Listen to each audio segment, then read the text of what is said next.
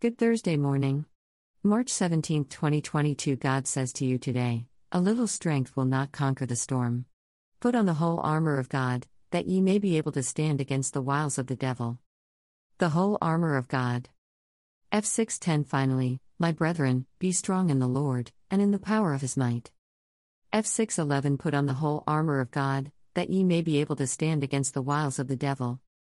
F 6:12. For we wrestle not against flesh and blood, but against principalities, against powers, against the rulers of the darkness of this world, against spiritual wickedness in high places.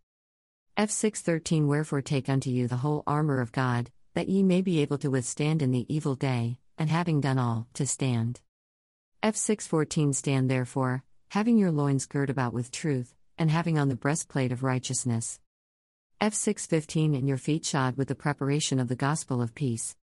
F 6:16. Above all, taking the shield of faith, wherewith ye shall be able to quench all the fiery darts of the wicked. F 6:17. And take the helmet of salvation, and the sword of the Spirit, which is the word of God. F 6:18. Praying always with all prayer and supplication in the Spirit, and watching thereunto with all perseverance and supplication for all saints.